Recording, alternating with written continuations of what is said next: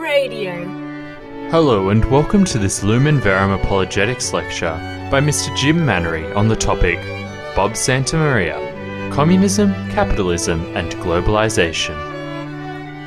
This August 2007 recording comes from one of Lumen Verum's Friday evening apologetics lectures at St Michael the Archangel Parish in Belfield. Jim has been a consultant to farmers in agricultural marketing, has been a member of the New South Wales Executive for the Democratic Labor Party, and has twice stood for Parliament.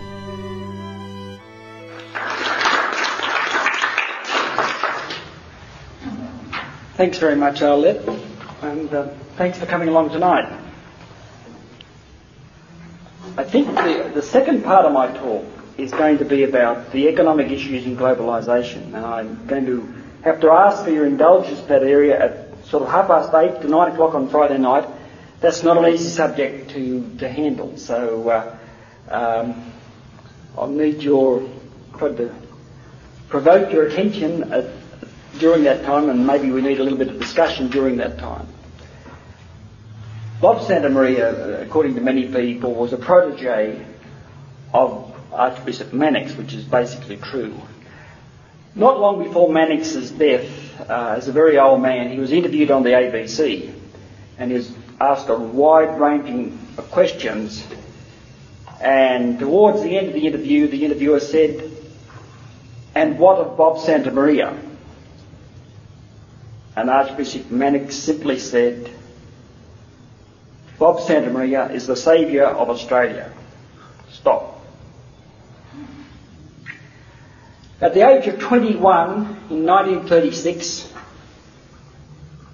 Santamaria started a newspaper called The Catholic Worker.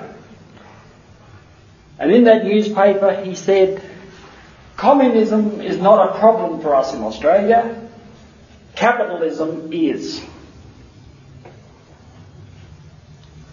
Now, there's probably 20 books written about the Labor Party split and Santamaria, and most of those books are quite unfavourably disposed towards him and are very critical of him.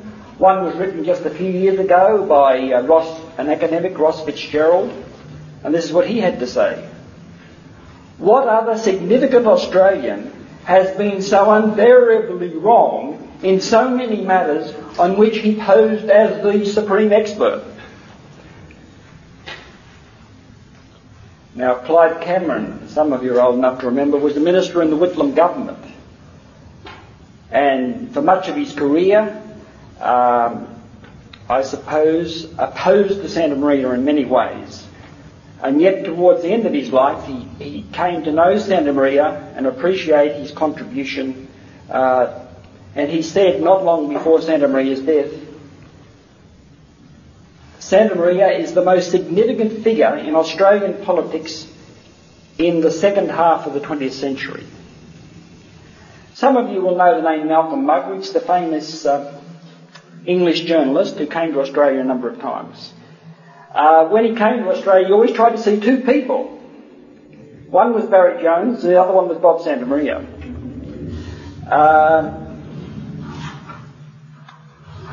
The thing Muggeridge said about Santamaria was, he said, he'd never known anyone with such ability and such a contribution to politics that had never sought to capitalise for his own career on what he'd contributed.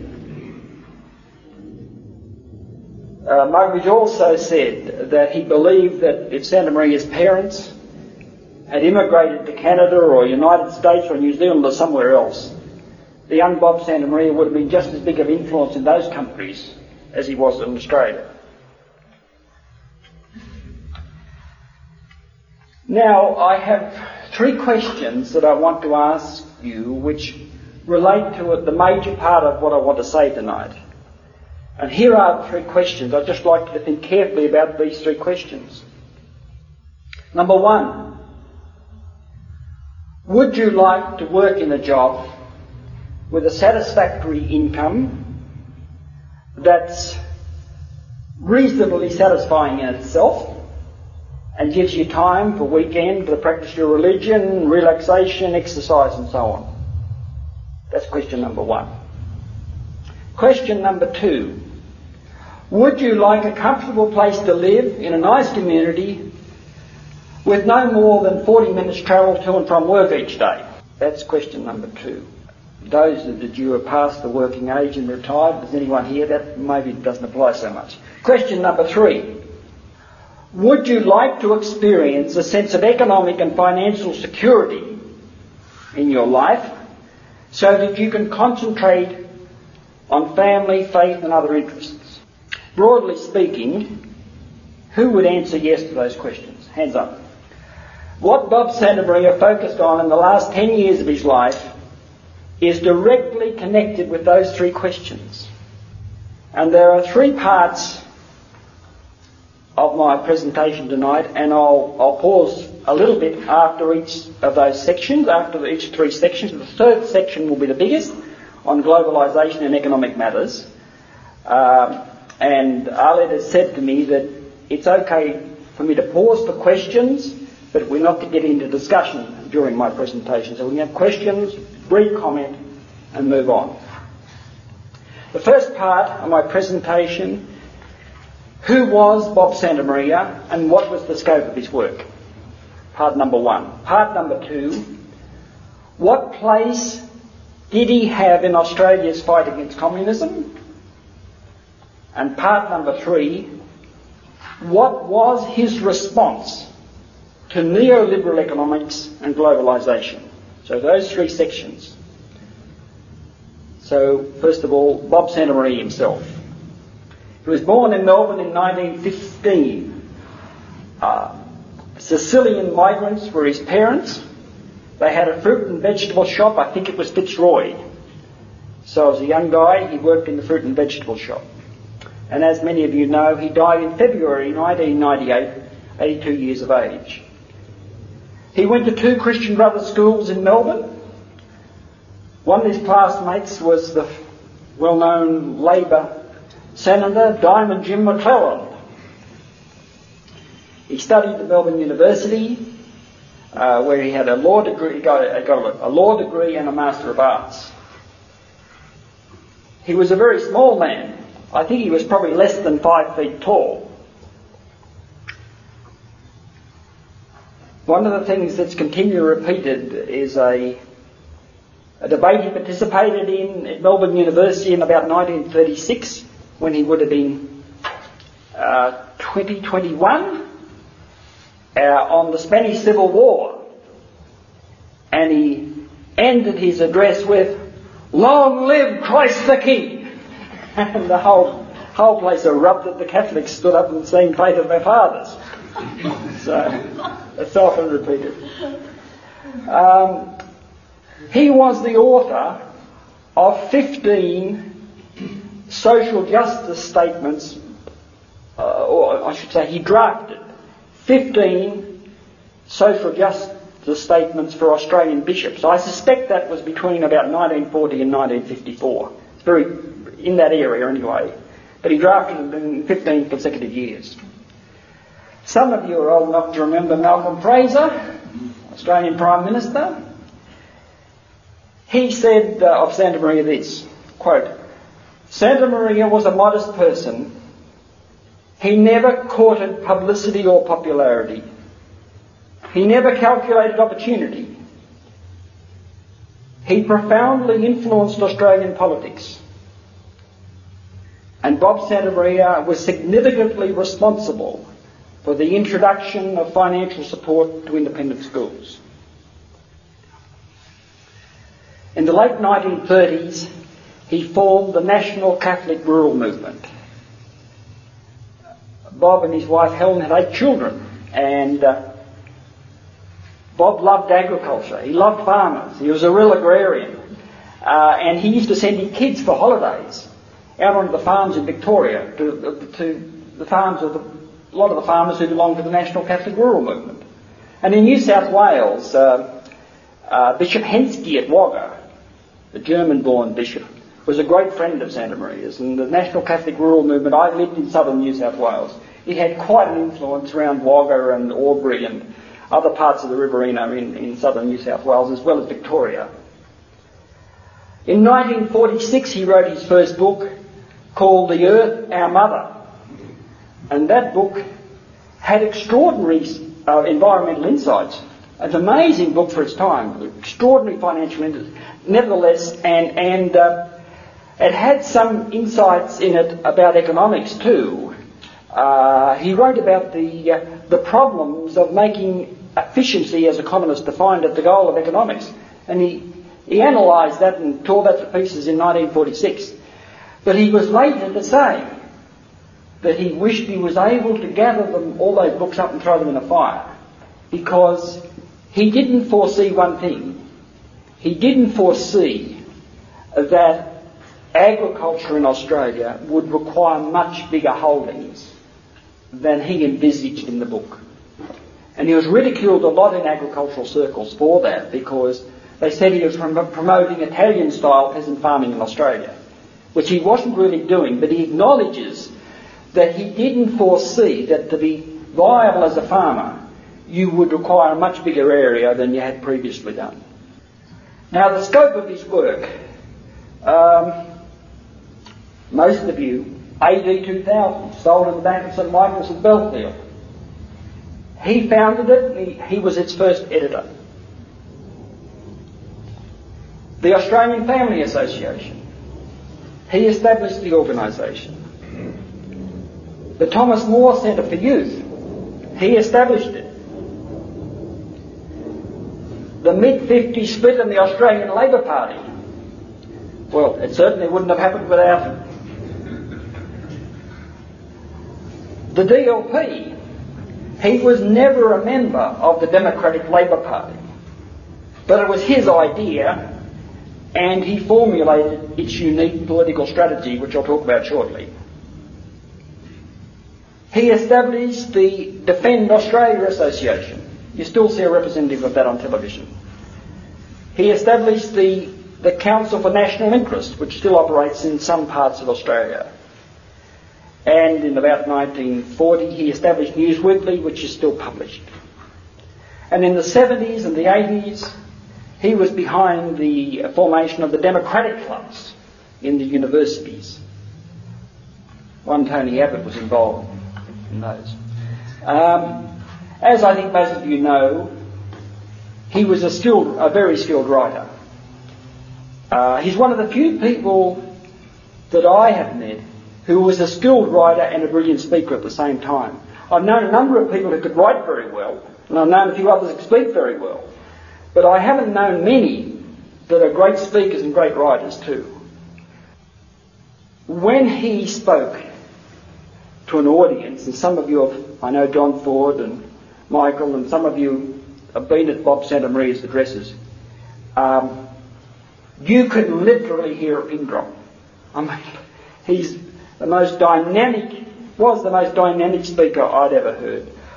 Just recently, George Pell was involved in launching a book that was written about his correspondence and launched at Sydney University.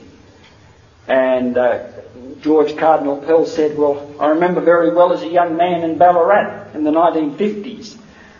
I was in now Pell would have been in his 20s at that time probably, or late teens. And he said that he went along to this, he was invited. Pell's father was a publican in Ballarat, by the way. And he went along and he said there were 600 people there. And he said, I'll never forget it. He said it was an extraordinary presentation. He said you could hear a pin drop, and it was the most electrifying address he'd ever heard. Bob Santamaria was a public intellectual, I suppose, but he was more than that. He was a political activist, but not a member of a political party. He was a political activist without seeking to promote himself as a politician. The organisation that he established, called the Movement and later called the National City Council, was what he called a political weapon. And he took that, an organisational weapon in politics, and he took that term from the American political scientist David Selznick. Jacques Maritain, the French philosopher, wrote on a number of occasions about the need in democracies for a creative minority of people. In other words, that Maritain reckoned that if democracy was to survive, there had to be a selfless group of people developing policies for the good of the country and the longevity of the country. Otherwise, purely ambitious politicians and vested interests would dominate the country. And that's what Santa Maria tried to do through the National Civic Council, was to develop policies as a creative minority that would eventually become policies for the government of Australia. Much of his writings and thinking was deeply influenced by Catholic social teaching, but not only that, he was an eclectic kind of person. If he found a good idea from Lee Kuan Yew in Singapore or somewhere else on water saving or something like that that had absolutely nothing to do with Catholic social teaching, he would take on that idea, as he did throughout his career. Now, the communist issue. I do not propose to say a lot about this tonight. Maybe we can cover it in question time. In 1941, he was approached, I suspect by the suggestion from Archbishop Mannix, by some people in the Labor Party in Victoria, informing him that there was an emerging communist problem in the trade unions and in the Labor Party. That was the start of a major part of his life, which he called the fight against communism, which involved this. It involved him in recruiting people to go into the trade unions and to oppose the communists, to stand for office in the trade unions and to win control of trade unions from the communists. Now, he often said that right as those early days he went to different Christian groups, but he found that in most cases, almost all cases, the only people that responded to his request to do something about communism were Catholics. There were some others, but Catholics have always been very anti-communist, and that was his experience. Now, that gave rise to a group within the Labor Party and the trade union movement called the industrial groups.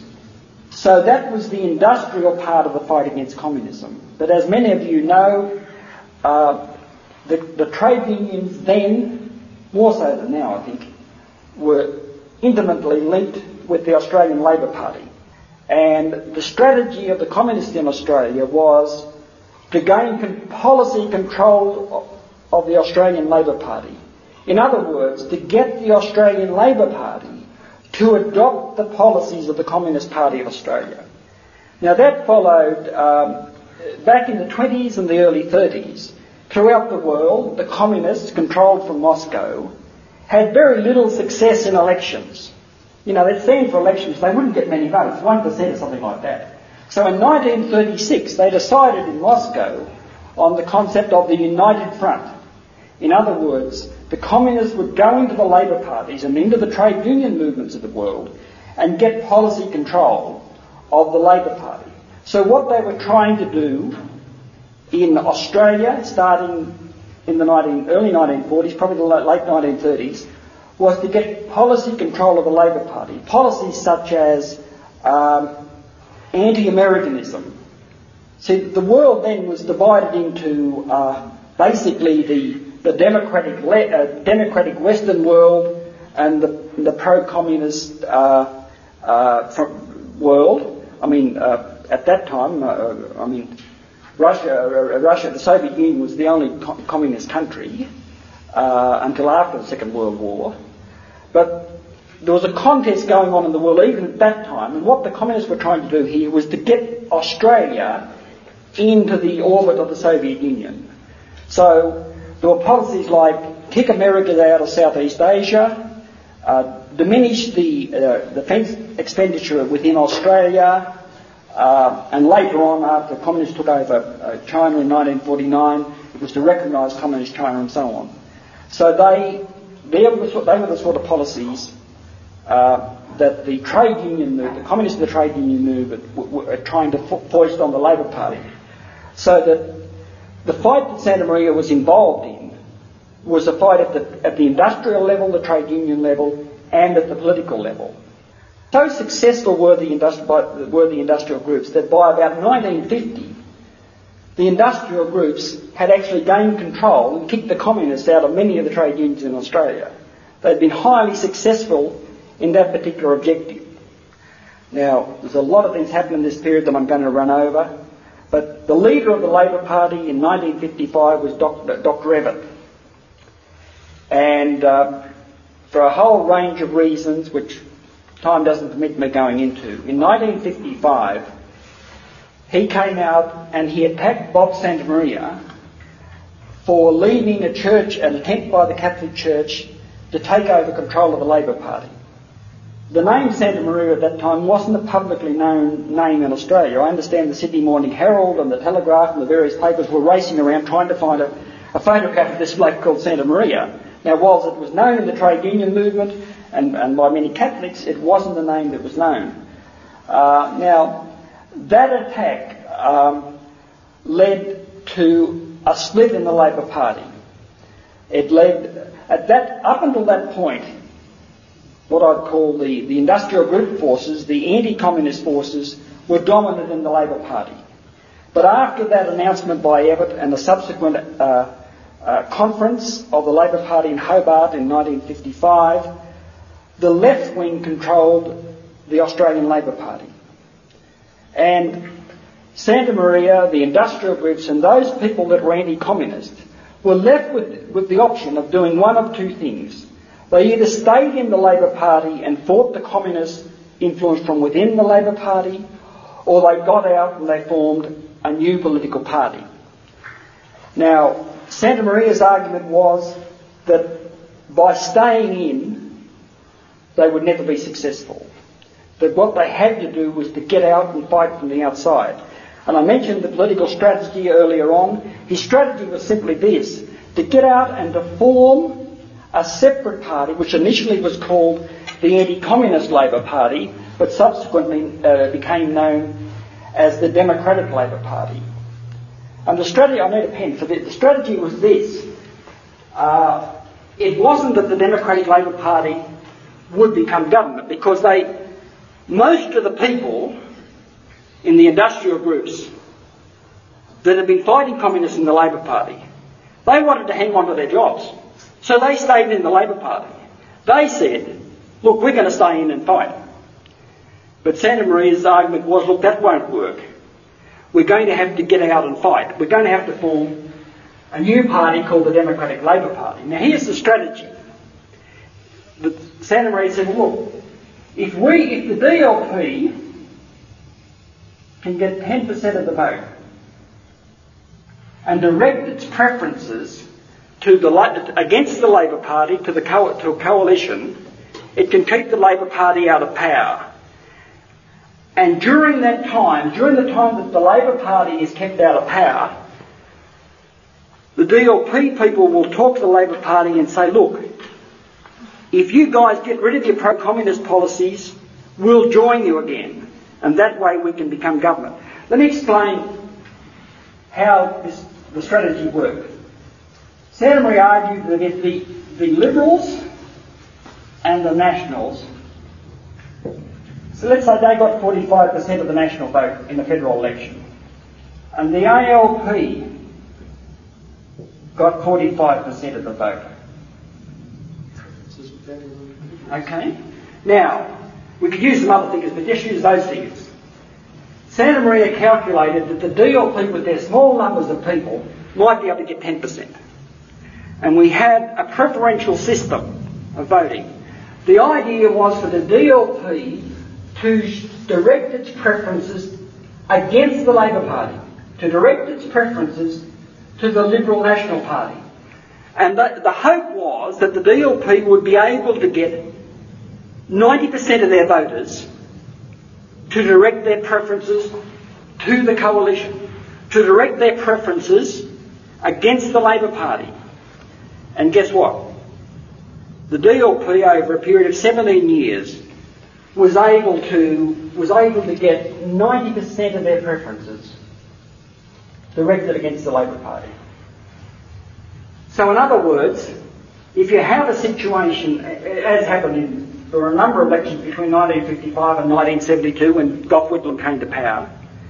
So if you had a situation where Liberal National Party got 45%, Labor got 45%, and the DLP got 10%, what happened? Well, get 55%. 90% of that, which is not 90% of that, which is 9%, would actually be added on to the vote of the coalition, which would give them 54%. So they'd easily make government.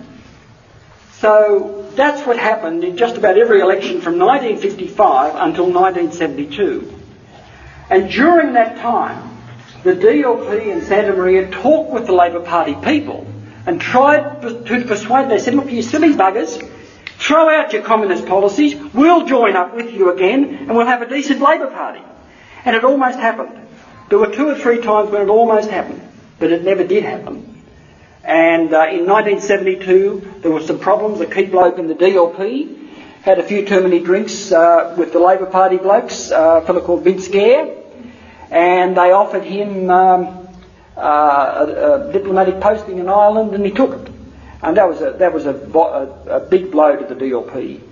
And that probably contributed to the fact that the Labor Party won the 1972 election when Gough Whitlam came to power. How about the 1961 election? They were very close to winning.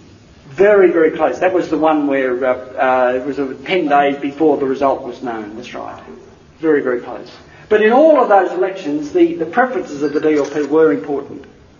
So that's just a little bit about the communist, the anti-communist phase of Santa Maria. There's much, much more to it than that, of course. Before we move off the communist issue, are there any... Because there's much, much more... Santa Maria, I think it would be generally acknowledged that Santa Maria was one of the leading figures and one of the leading and most articulate anti-communists in the world. When I first finished university and went to work on Cowra Research Station, there was an English doctor came there, Dr. Bill Barry. He came up to me and he said, I want you to contact Santa Maria, because he said, I know you're in the DLP because we want him to come and talk here. And he said, are you aware that Santa Maria is better known and more respected in England than he is in Australia? And I wasn't aware until that time. Okay, so let's talk about global. Now this is the more difficult part, but I need to talk about this in a way because, like John Paul II, Bob Santa Maria was always up to date. He was never talking about yesterday's issues. He was always, whilst I gave you those couple of quotes from Clyde Cameron and Malcolm Fraser, whilst his name wasn't in the newspapers, he was writing and talking and negotiating and lobbying about the major issues of his day. So I've got to talk about globalisation because during the 90s, he died in February 98, but during the 90s, he talked more about neoliberal economics and globalisation than anything else. He saw it as the great strategic issue of our times. In 1983, he actually had written that the concentration of economic power is the root cause of the economic, social and political problems of our times. And back in, I said before, in 1936, he'd said, communism is not a problem in Australia, it's capitalism. Now what he meant by that was, he didn't mean he was against all forms of capitalism. It meant he was against the kind of monopoly capitalism and the domination of the type of world financial system that has plagued the world for the last 200 years.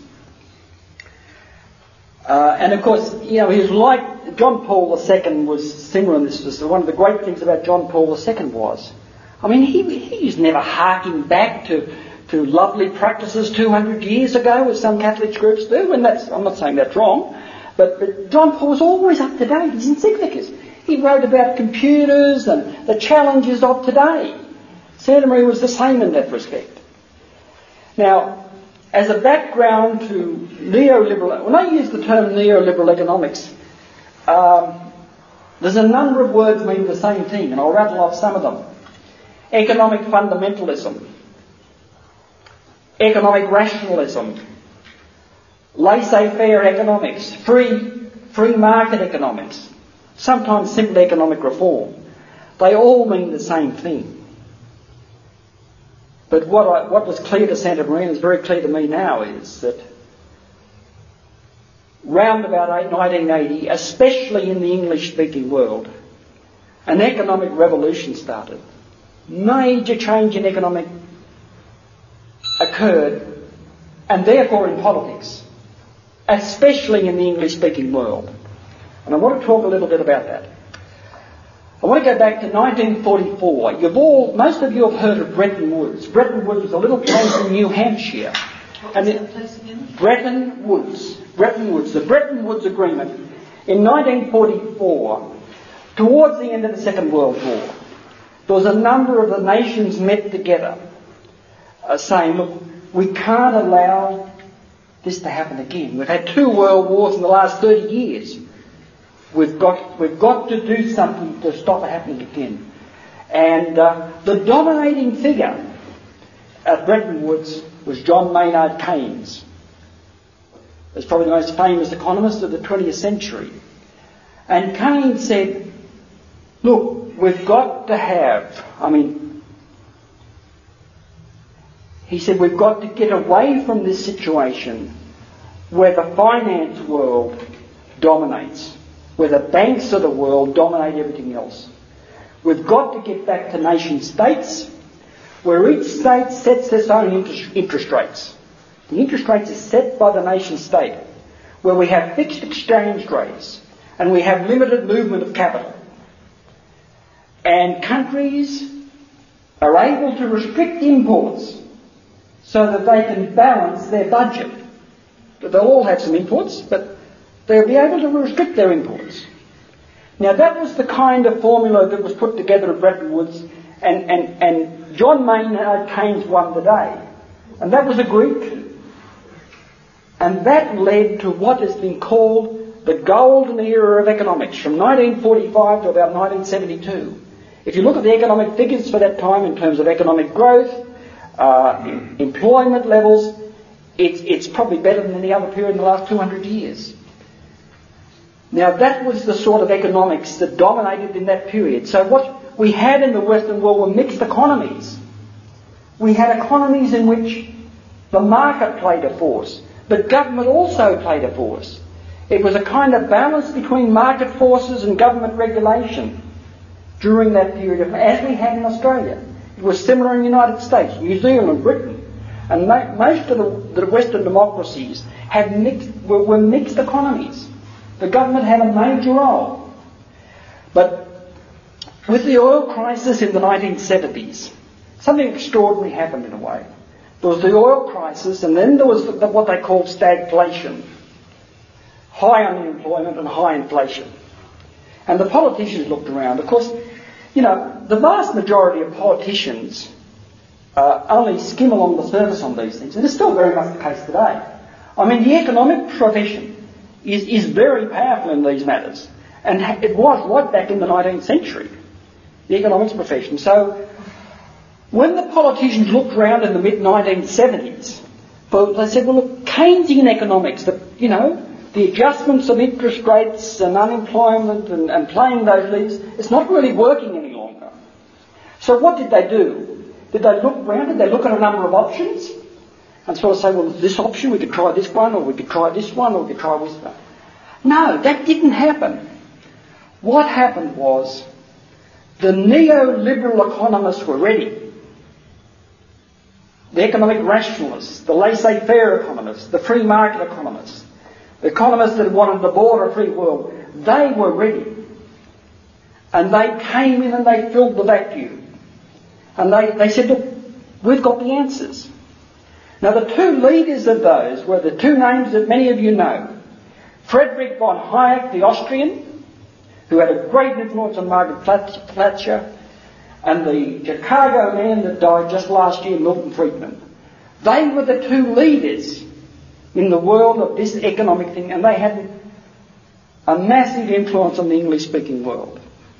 You will remember, I think, that Margaret Thatcher was Prime Minister of Great Britain from 1979 to 1990.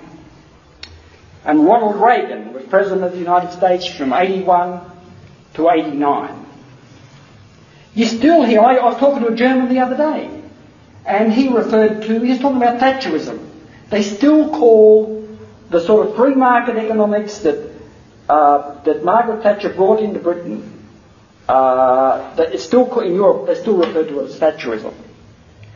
And in the United States, that same brand of economics was brought in under Ronald Reagan. What about Australia? Well, the economics profession, of course, has got links throughout the world, and that brand of economics was becoming dominant in Australia.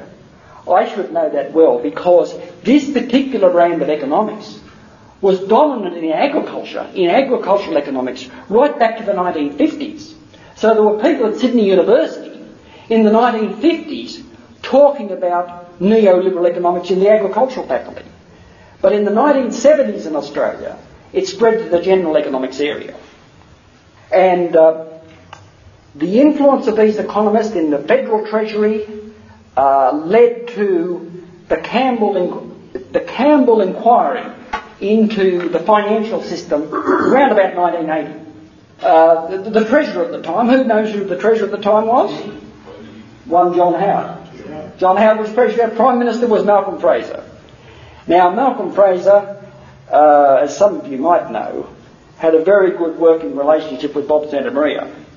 And he was always, any of Malcolm Fraser's writings, despite the criticism of Fraser never bought economic rationalism. Fraser never bought neoliberal economics. But Johnny Howard always did.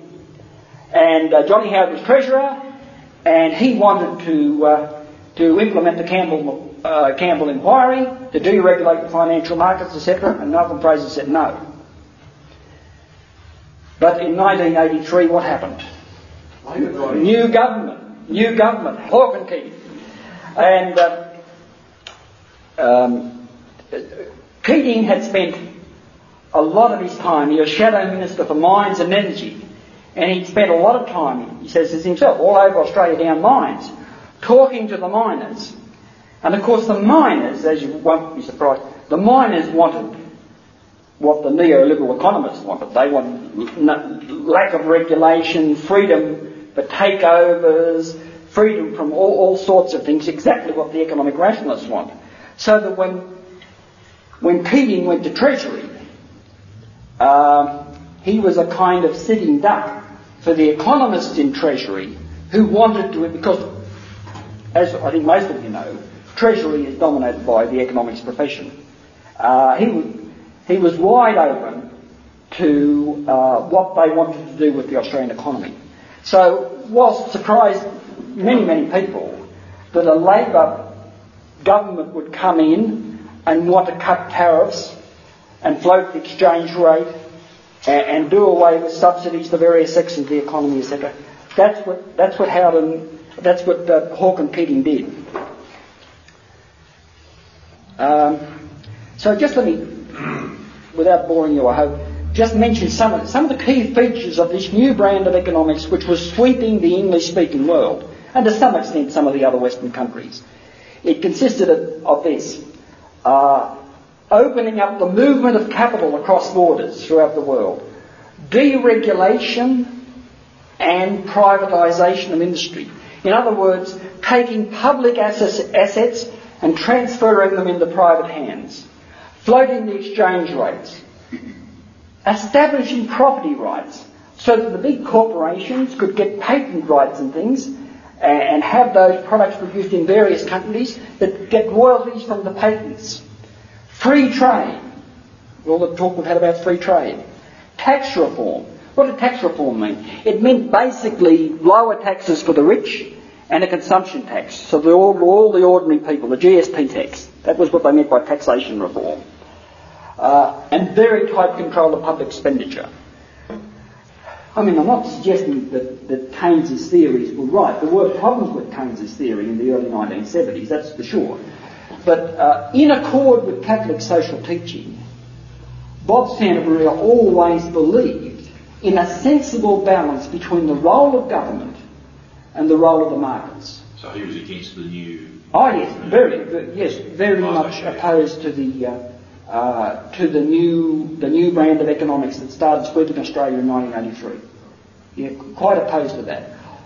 You know, I mean, I'm oversimplifying a little bit, because in Australia and in Britain in the 1970s, and in Europe, there were some trade union leaders that had excessive power and did stupid things and greedy things.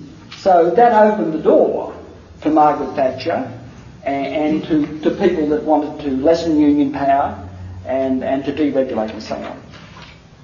But you could also argue that the deregulation of tariffs started during Whitlam's time. It did. It wasn't just the early 80s, it was even in the 70s. No, that's true. The Whitlam did that, the massive reduction of tariffs, yeah. So this the question arises, these changes, this new brand of economics, what caused them? Why did this happen? Well, my answer today is, and I think Santa Maria's answer was, that it was the finance sector. The finance sector of the world, led by the banks, was the major cause, strongly supported by the economics profession and supported in many parts of the media. One of the most important books on sort of the economics for Australia, etc., is a book written last year by Anne Pettifor called The Coming First World Debt Crisis. In other words, the coming debt crisis in the Western world. That's the title of her book. And she says, and I believe if Santa Maria was alive today, he would broadly agree with this, because reading her book is a bit like reading Santa Maria. She says that this is the fourth time in the last 150 years where the finance sector of the world has tried to take over. She talks of the first globalisation crisis, 1873, which was the end of the Franco-Prussian War. And it led into depression in many parts of Europe. And in Austria, the Jewish bankers were blamed. And this led to massive anti-Semitism in Austria. We're talking about the 1870s. Who was born in Austria in 1890? Hitler. Adolf Hitler. So Adolf Hitler was brought up with anti-Semitism, very strong anti-Semitism. But the crisis in 1873 came about because of the free movement of the capital between countries and that kind of what we call today deregulated environment that led to that crisis. Now, we haven't got time to go into it, but according to Anne Pettifor, the lessons weren't learned from that crisis, and the same thing happened again between 1880 and 1914. In other words, there was massive movements of capital, and what the banks do, of course, as is doing exactly what they're doing in America and Australia today, is they lend out as much money as they can. They lend and they lend and they lend, because they basically create money out of free air, and they make lots of profit from the interest payments they get. So this happened again, and was a contributing factor to the First World War in 1914. And after the First World War was over, guess what? It happened again, and many of us know about this. In the night, between the 1918 and 1929, and there was the big crash of the stock market in New York and the depression of the 1930s, which the unemployment rate in America was 30%, and I think it was 33% in this country. And incidentally, that was a lot of the men that suffered greatly in the 1930s in Australia were the people that became communists. And we talked about earlier on. Now, let's go back to Australia. 1996, what happened? You all know, 1996, what happened to Australia? John Howard became Prime Minister. So what did the Howard government do with these new economic policies that Labor had introduced? Just continue. They said, this is wonderful, but let's do more of it and faster. That was their attitude, because, the economics profession and key people in the National Party, and the National Party of all parties, unbelievable that the National Party could adopt policies that were so, and I'm not exaggerating, so contrary to the interests of rural Australia. Just amazing that they could do that. Hard for me to believe as a country bloke. So, under the Howard government, what have we seen? More neoliberal economics, faster, more deregulation, more privatisation, more reduction of protection. And what is their policy for industry? The Howard government. Our policy for industry is to have no policy. We leave it to the market. And they've still got that policy. Their industry policy, truly, the industry. And I heard Joe Hockey saying ridiculing the Labor Party the other day for not having an industry policy. The Liberal National Party government's policy for industry is leave it to the market. And you know, I'll come in a minute, our agriculture is on its knees and manufacturing industry continues to go backwards. Now, many will sort of say to you, well, manufacturing, how can you compete with China? We just can't compete. Shrug your shoulders, leave it to the market, do nothing. I mean, the reality is that Taiwan, Singapore, Ireland have done very well in manufacturing. A lot of their economic success is because of the success of their manufacturing industries, in spite of China and the other low labour cost countries. So under the Howard government, if you talk to the economists in the government, they said, well, it doesn't really matter if agriculture goes backwards. It doesn't matter if manufacturing goes backwards. I mean, this has been happening for 11 years and they haven't changed policy.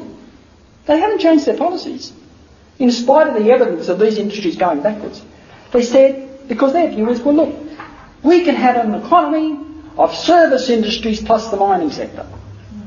That's their view for Australia. I think the claim is that 80% of the jobs in Australia today are in the services sector. And then, of course, there is their industrial relations reforms. Some of you might have seen the program on ABC last night, where I thought Dr. Jeff Gallup did a wonderful job in best I've seen probably, in explaining. He argued, by the way, he said, look, the industrial relation policy that the Howard government has brought in is unsustainable. It's against the interest of our society. It's not going to last. We can't go ahead. It's got to be changed. That was his argument. It was very persuasive, I thought. Okay, so that's the Howard government. Now, in the 1990s, Bob Santamaria said, opposition to this brand of economics is the great issue of our time. The fight against neoliberal economics and globalisation, or more, the better term nowadays, is globalism. Globalism is defined as the economic and financial aspects of globalisation. I mean, changes in technology and various other things are part of globalisation, which you can't argue against really. But the term globalism describes the economic and financial stuff. So Santamaria argued that Australia would lose its economic sovereignty and its political sovereignty. And we'll come to that in a minute. Incidentally, during the 90s, Bob Santamaria was not able to convince all of his supporters that he was on the right track in taking this line. I mean, one of his supporters was John Stone. Now, John Stone had been head of Treasury, so you wouldn't expect John Stone to agree with Santamaria on this. Just a few days ago, I spoke with Peter Coleman, who had been the Liberal leader of the opposition in New South Wales. And he told me that, he said, look, I sat through 2 hours of Santamaria talking about this stuff, and he said, I didn't agree with him then, I don't agree with him now. Peter Coleman's Peter Costello's father-in-law, by the way, so that might have some reason for his views. So Santamaria wasn't able to take all his supporters with him on this particular issue. In his final speech, he died in February 1998, in his final speech, he was ill, it was October 1997, was read in Adelaide by his son. He said that really the fight against neoliberal economics and globalism is of the same importance to Australia as the fight against communism. Because in the end, They're both about who is going to run the country. So they're the same thing. And he appealed to his supporters to do three things. One was to do the intellectual work of exposing what the neoliberal economists are doing to Australia. Secondly, to develop in detail alternative policies for Australia. And thirdly, to gain public support for those alternative policies. Now, I'm getting towards the end. One of the obituaries when Bob died was written by Les Carline, and the very last thing he said in the obituary, after talking about the fight against communism and so on, he said, and who knows, this is 1998, and who knows, Bob Santamaria might turn out to be right about neoliberal economics and globalism. So just probably my final thing is just to say a little bit about Australia today. So it's almost 10 years since Santamaria died. So let's just look at some of the areas of the Australian economy. Let's look at debt, manufacturing industry, agriculture, jobs and public infrastructure. Now this graph is putting the total Australian liabilities over the total economy from 1988 up until today. So that naught, if you look at the horizontal axis, naught on the left-hand side there, on the horizontal axis, that's 1988. And over here, that's today. So that figure, the percentage of GDP, in other words, the total Australian liabilities as the percentage of the total economy, in 1988 was 89%. Now, the total Australian liabilities as a percentage of GDP is approaching 350%. So, our debt position, our liabilities are going through the roof. So, I don't know what you think when you see that. Is this government and personal debt? Yes. Yeah, it is, but it's mostly private. Yeah, there's foreign debt. There's a lot of state debts in that, but most of it is private. And brought in by Australian banks to be lent to the private sector in Australia. So that's what's happening to our debt situation. Now, I don't know how you read that, but how are you going to pay it off? Well, see, it's been totally ignored. Those figures, I got them from David Penny, who in Western Australia, and I'll just read to you quickly what he says. See, he believes that this is totally unsustainable, and we're going to go into a debt crisis. Now, many countries have gone into debt crises, even in recent times. He believes that Australia will go into a debt crisis, and that a number of other Western countries will also. And just quickly, here are some of the things he says. If we go as a result of this into a global economic depression, it'll impact on Australia in 5 ways. And I'll just read this quickly. The entire Australian economy and employment will stagnate. There will be demands for Australia to pay off its huge and growing international debts. 3, the number of bankruptcies will skyrocket because of the high level of debts, and some banks and other financial institutions will cease to exist, causing the savings of many citizens to vanish. 4, many foreign investors in Australian property shares and businesses will suddenly take their money out of Australia. Number 5, the service fees for privatised industries such as phone, water, electricity, transport will multiply 3 or 4-fold. Now, not everyone would agree with him, but that's what one analyst says. So that's one of the implications, I think, of the sort of economic policy. Pardon? When might this happen? Well, no one knows. I mean, the problem with the subprime thing in the United States at the moment has already had some impacts from Australia. You ask people who have invested in Macquarie Bank's fortress notes. They've halved in value. So we don't know. It's hung together. The Australian economy and the world economy has hung together much longer than most people thought it would. Well, let's go back to my first three questions I asked you at the beginning of the talk. I mean, this raises an issue for most of us. One, at the personal level, what do we do about our own economics and financial situation? And secondly, what should Australia do? So they're both worth thinking about. What do you do with your own personal finances? Well, I don't have a credit. Well, the first thing is you get out of debt. You've got any debts? Don't have any debts.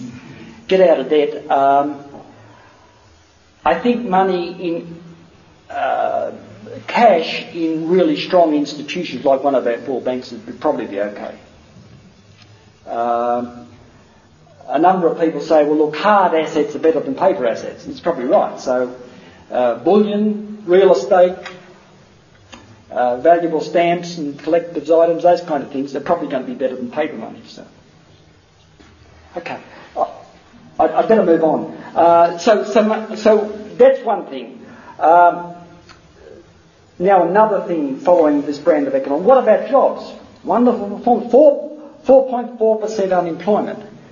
Well, I think you've got to look at that a bit carefully. I mean, if somebody does 1 hour or 2 hours work per fortnight, they're counted as employed. Ian Campbell from the Royal Melbourne Institute of Technology says that there are 7% of the workforce, which is 800,000 people, who are underemployed. In other words, there are 800,000 people in Australia who have got some work, but they'd like to have more work. They just haven't got enough work. That figure of 7% underemployment today, in 1980, that figure was only 2%.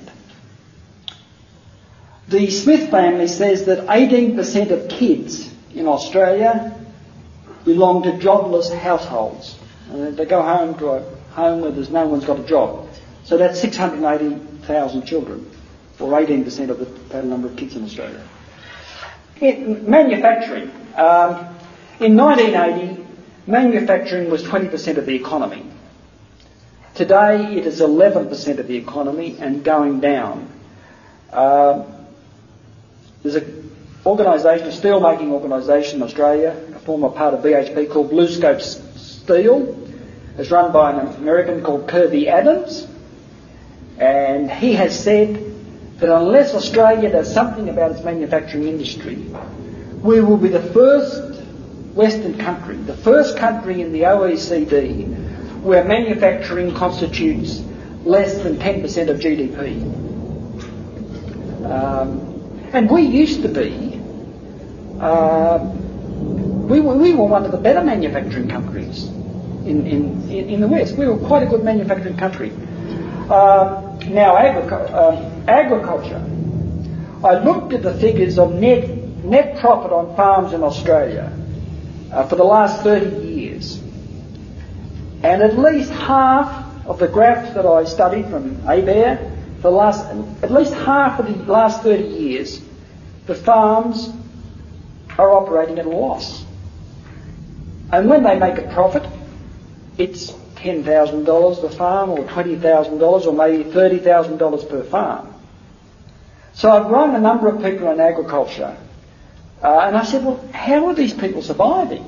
And I'm talking about broad-scale agriculture. This is a major category in Australia. These are people in dry land farming. They've got sheep, cattle, and crops. This is the main category in agriculture in every state in Australia. So I asked the question, how are they surviving? And the answer I got was, well, a lot of them are on welfare. They do get welfare payments now. They used not to, but they get welfare payments now. And the other thing that's sort of keeping them going is, as some of you will know, their land value is going up. I mean, these are people that are got no money, but their land is, in some cases, worth millions of dollars. Every case it's hundreds and hundreds of thousands of dollars, but in many cases millions of dollars. The land value is going up.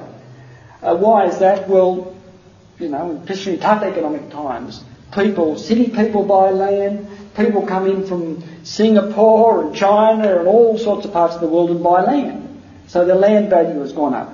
But agriculture is in dire straits. You know, not only can we no longer export the way we used to.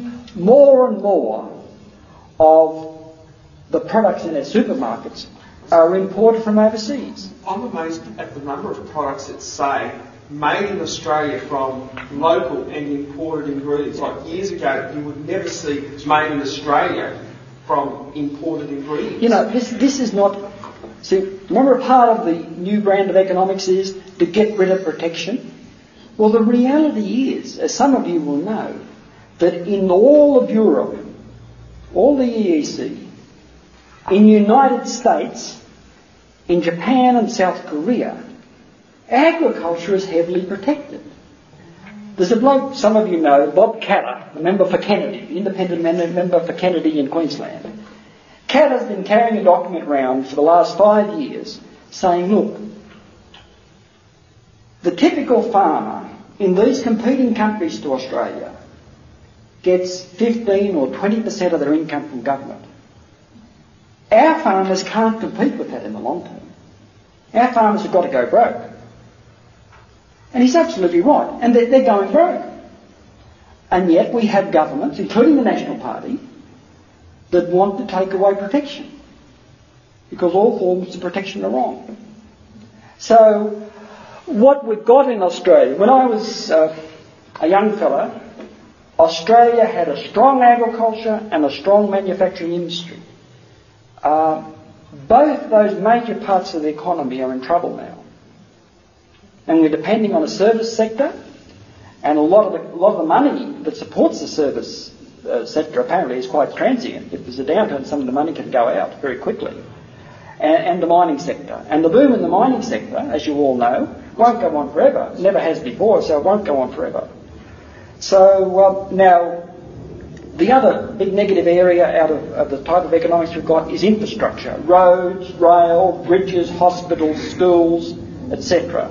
Now, I haven't got figures for you on that, but I think you all know from news bulletins and so on that public infrastructure has been allowed to run down. I mean, state governments, historically in Western countries, a lot of their money for public infrastructure has come from borrowing. Now, in New South Wales, for years under the Carr government, we just didn't borrow. You know, borrow was against the economic ideology, so we didn't borrow. So infrastructure has had to suffer. So our roads, our bridges, public transport, etc. has suffered. Anyhow, look, what I've been saying, maybe I'm just far too pessimistic about everything, but I think we need alternative policies that have brought this situation about. I mean, it's just amazing that, if the Labor Party had a different economic ideology, they'd be pointing these things out. But they haven't. They're basically, when Rudd started off, he said some encouraging things about industry policy, etc., but he seems to have gone quiet on all that. And so we've got our major political parties in Australia still under the influence, domination I think is the word, of the same economic ideology. The pressing need for Australia, if we look at it from a national point of view, is to develop alternative policies. And if we had 50, 60, 70 or 80 people really committed to do that, we could do it. For committed people to develop alternative policies for Australia and to get public acceptance of those policies, because the politicians follow public opinion. Well, thanks very much, Jim. You have been listening to a Lumen Verum Apologetics lecture by Jim Mannery. For more Lumen Verum Apologetics lectures, visit cradio.org.au.